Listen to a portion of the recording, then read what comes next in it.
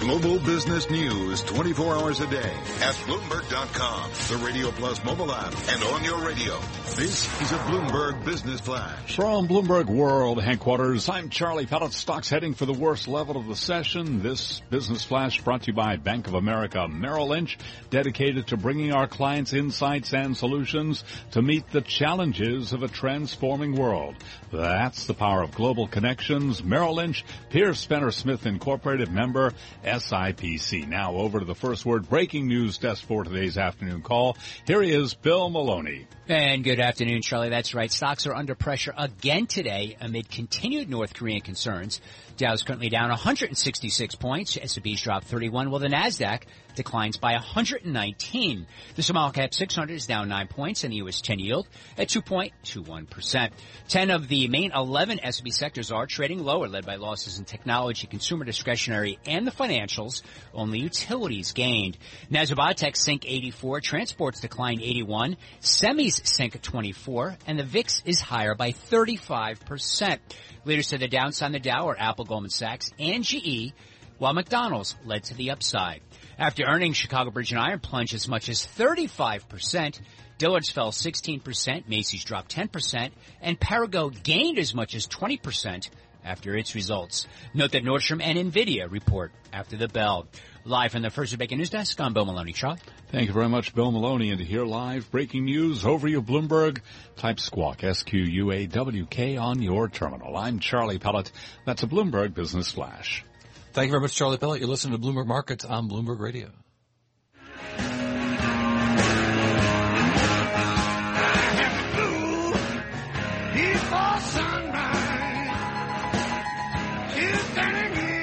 Clapton's got the blues. Blue Apron and IPO investors and venture investors might have the blues as well. Blue Apron reporting a quarter last night that was, well, let's call it interesting. I would look at that. Jing joins us right now, Bloomberg News tech reporter. Talk to me about what we saw from Blue Apron yesterday. It was this morning, actually. This morning, pardon me. No worries. So two things. One, there was a little bit of good news. They beat on revenue, but everything else was bad news. You had declining user numbers, declining order numbers, and the rest of the year is not looking so good. They have delays in ramping up production. They're going to push back their plans for expansion, and they're just not going to get to profitability anytime soon.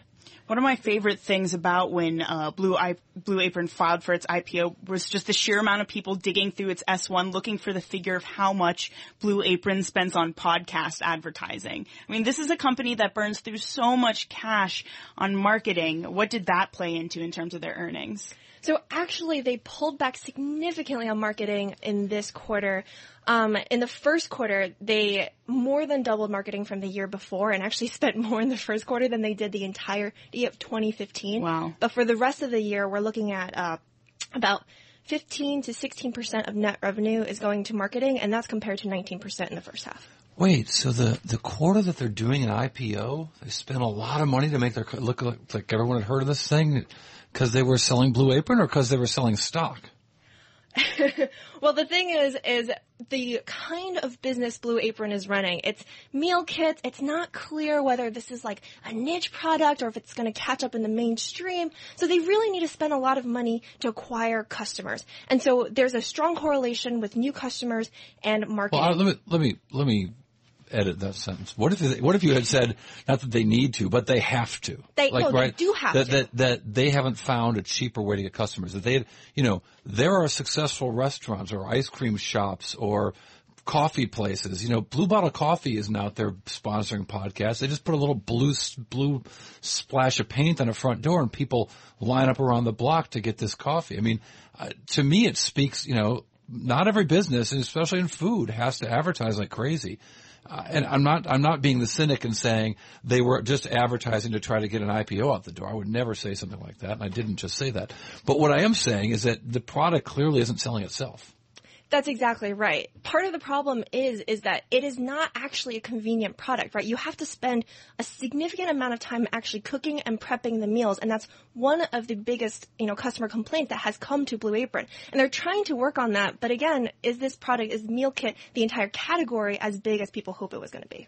What are they doing to work on that? to work on the issues that customers are complaining of. Because, I mean, I've tried Blue Apron before, and I made a mess of my kitchen. It is quite a lot to work with. So what are their plans to sort of alleviate those concerns that customers have voiced? Sure. So here's one of the things that they're working on. It's already released, I think, in sort of a beta mode. It is 30-minute meals. So the idea that you can actually prepare a meal in 30 minutes. Now, it took them 5 years to get to this point. Part of the reason is because they have to spend so much money on their fulfillment centers, and it's really, really challenging logistically. I mean, any restaurant business is fundamentally about the quality of the food. I mean, I've seen the discounting like crazy. You've seen the podcasting, advertising, all the other advertising, and I'm thankful we have a Bloomberg Markets podcast. We're very happy that they're supporting the world of podcasting. I would thank them for that. For speaking for all podcasts, we're glad to have the marketing money. But I think people eat. Cooking's fun. Cooking for people you love is even more fun. But making that simpler, it seems like it should be a fantastic model. And when your average revenue per customer can be $1,000 or more a year, you can see the appeal of this. When you can't name a lot of business where you can take down thousands of dollars from a customer every single year. Right, exactly. I mean, I think one of the things with Blue Apron is that, they haven't been keeping up with customer demand for more options. So one of the reasons why cooking is fun is because you want to be able to choose what you're cooking. And thus far, Blue Apron has been like, here is a week, here is the week of recipes, here's what you're getting, and there hasn't been that much optionality. Now, they're working on it, but it's taking a lot more time than they expected. I would think that would come with scale, though. I mean, I would respectfully disagree with that. I think one of the great things about Blue Apron and Sunbasket and all the others is that you don't have to think about what you're going to cook tonight. All the decisions you got to make at work all day and the problems with your commute and all the other nonsense everyone has going on in their life, you can go home and say Blue Apron or Sunbasket or whatever. They've said, here's what you're having tonight. Here are the ingredients. Here's how to make it. And here's part, hey, the kids can do this part and the grown-ups can do this part, and you'll have the meal on the table, as you say, in 30 minutes, and wouldn't that be great? Yes, but the problem with Blue Apron, I think, previously has been that you can't get the meal on the table in 30 minutes. Right. I've talked to people who it's taken them 2 hours to get the meal on the table.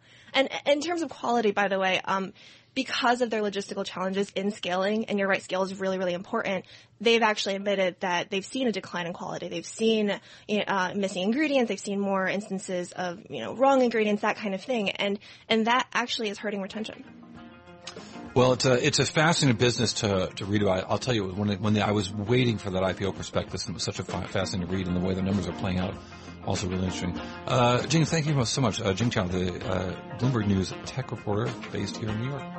And still with me, of course, Danny Berger, the host of Bloomberg Markets on Bloomberg Radio. This is Bloomberg.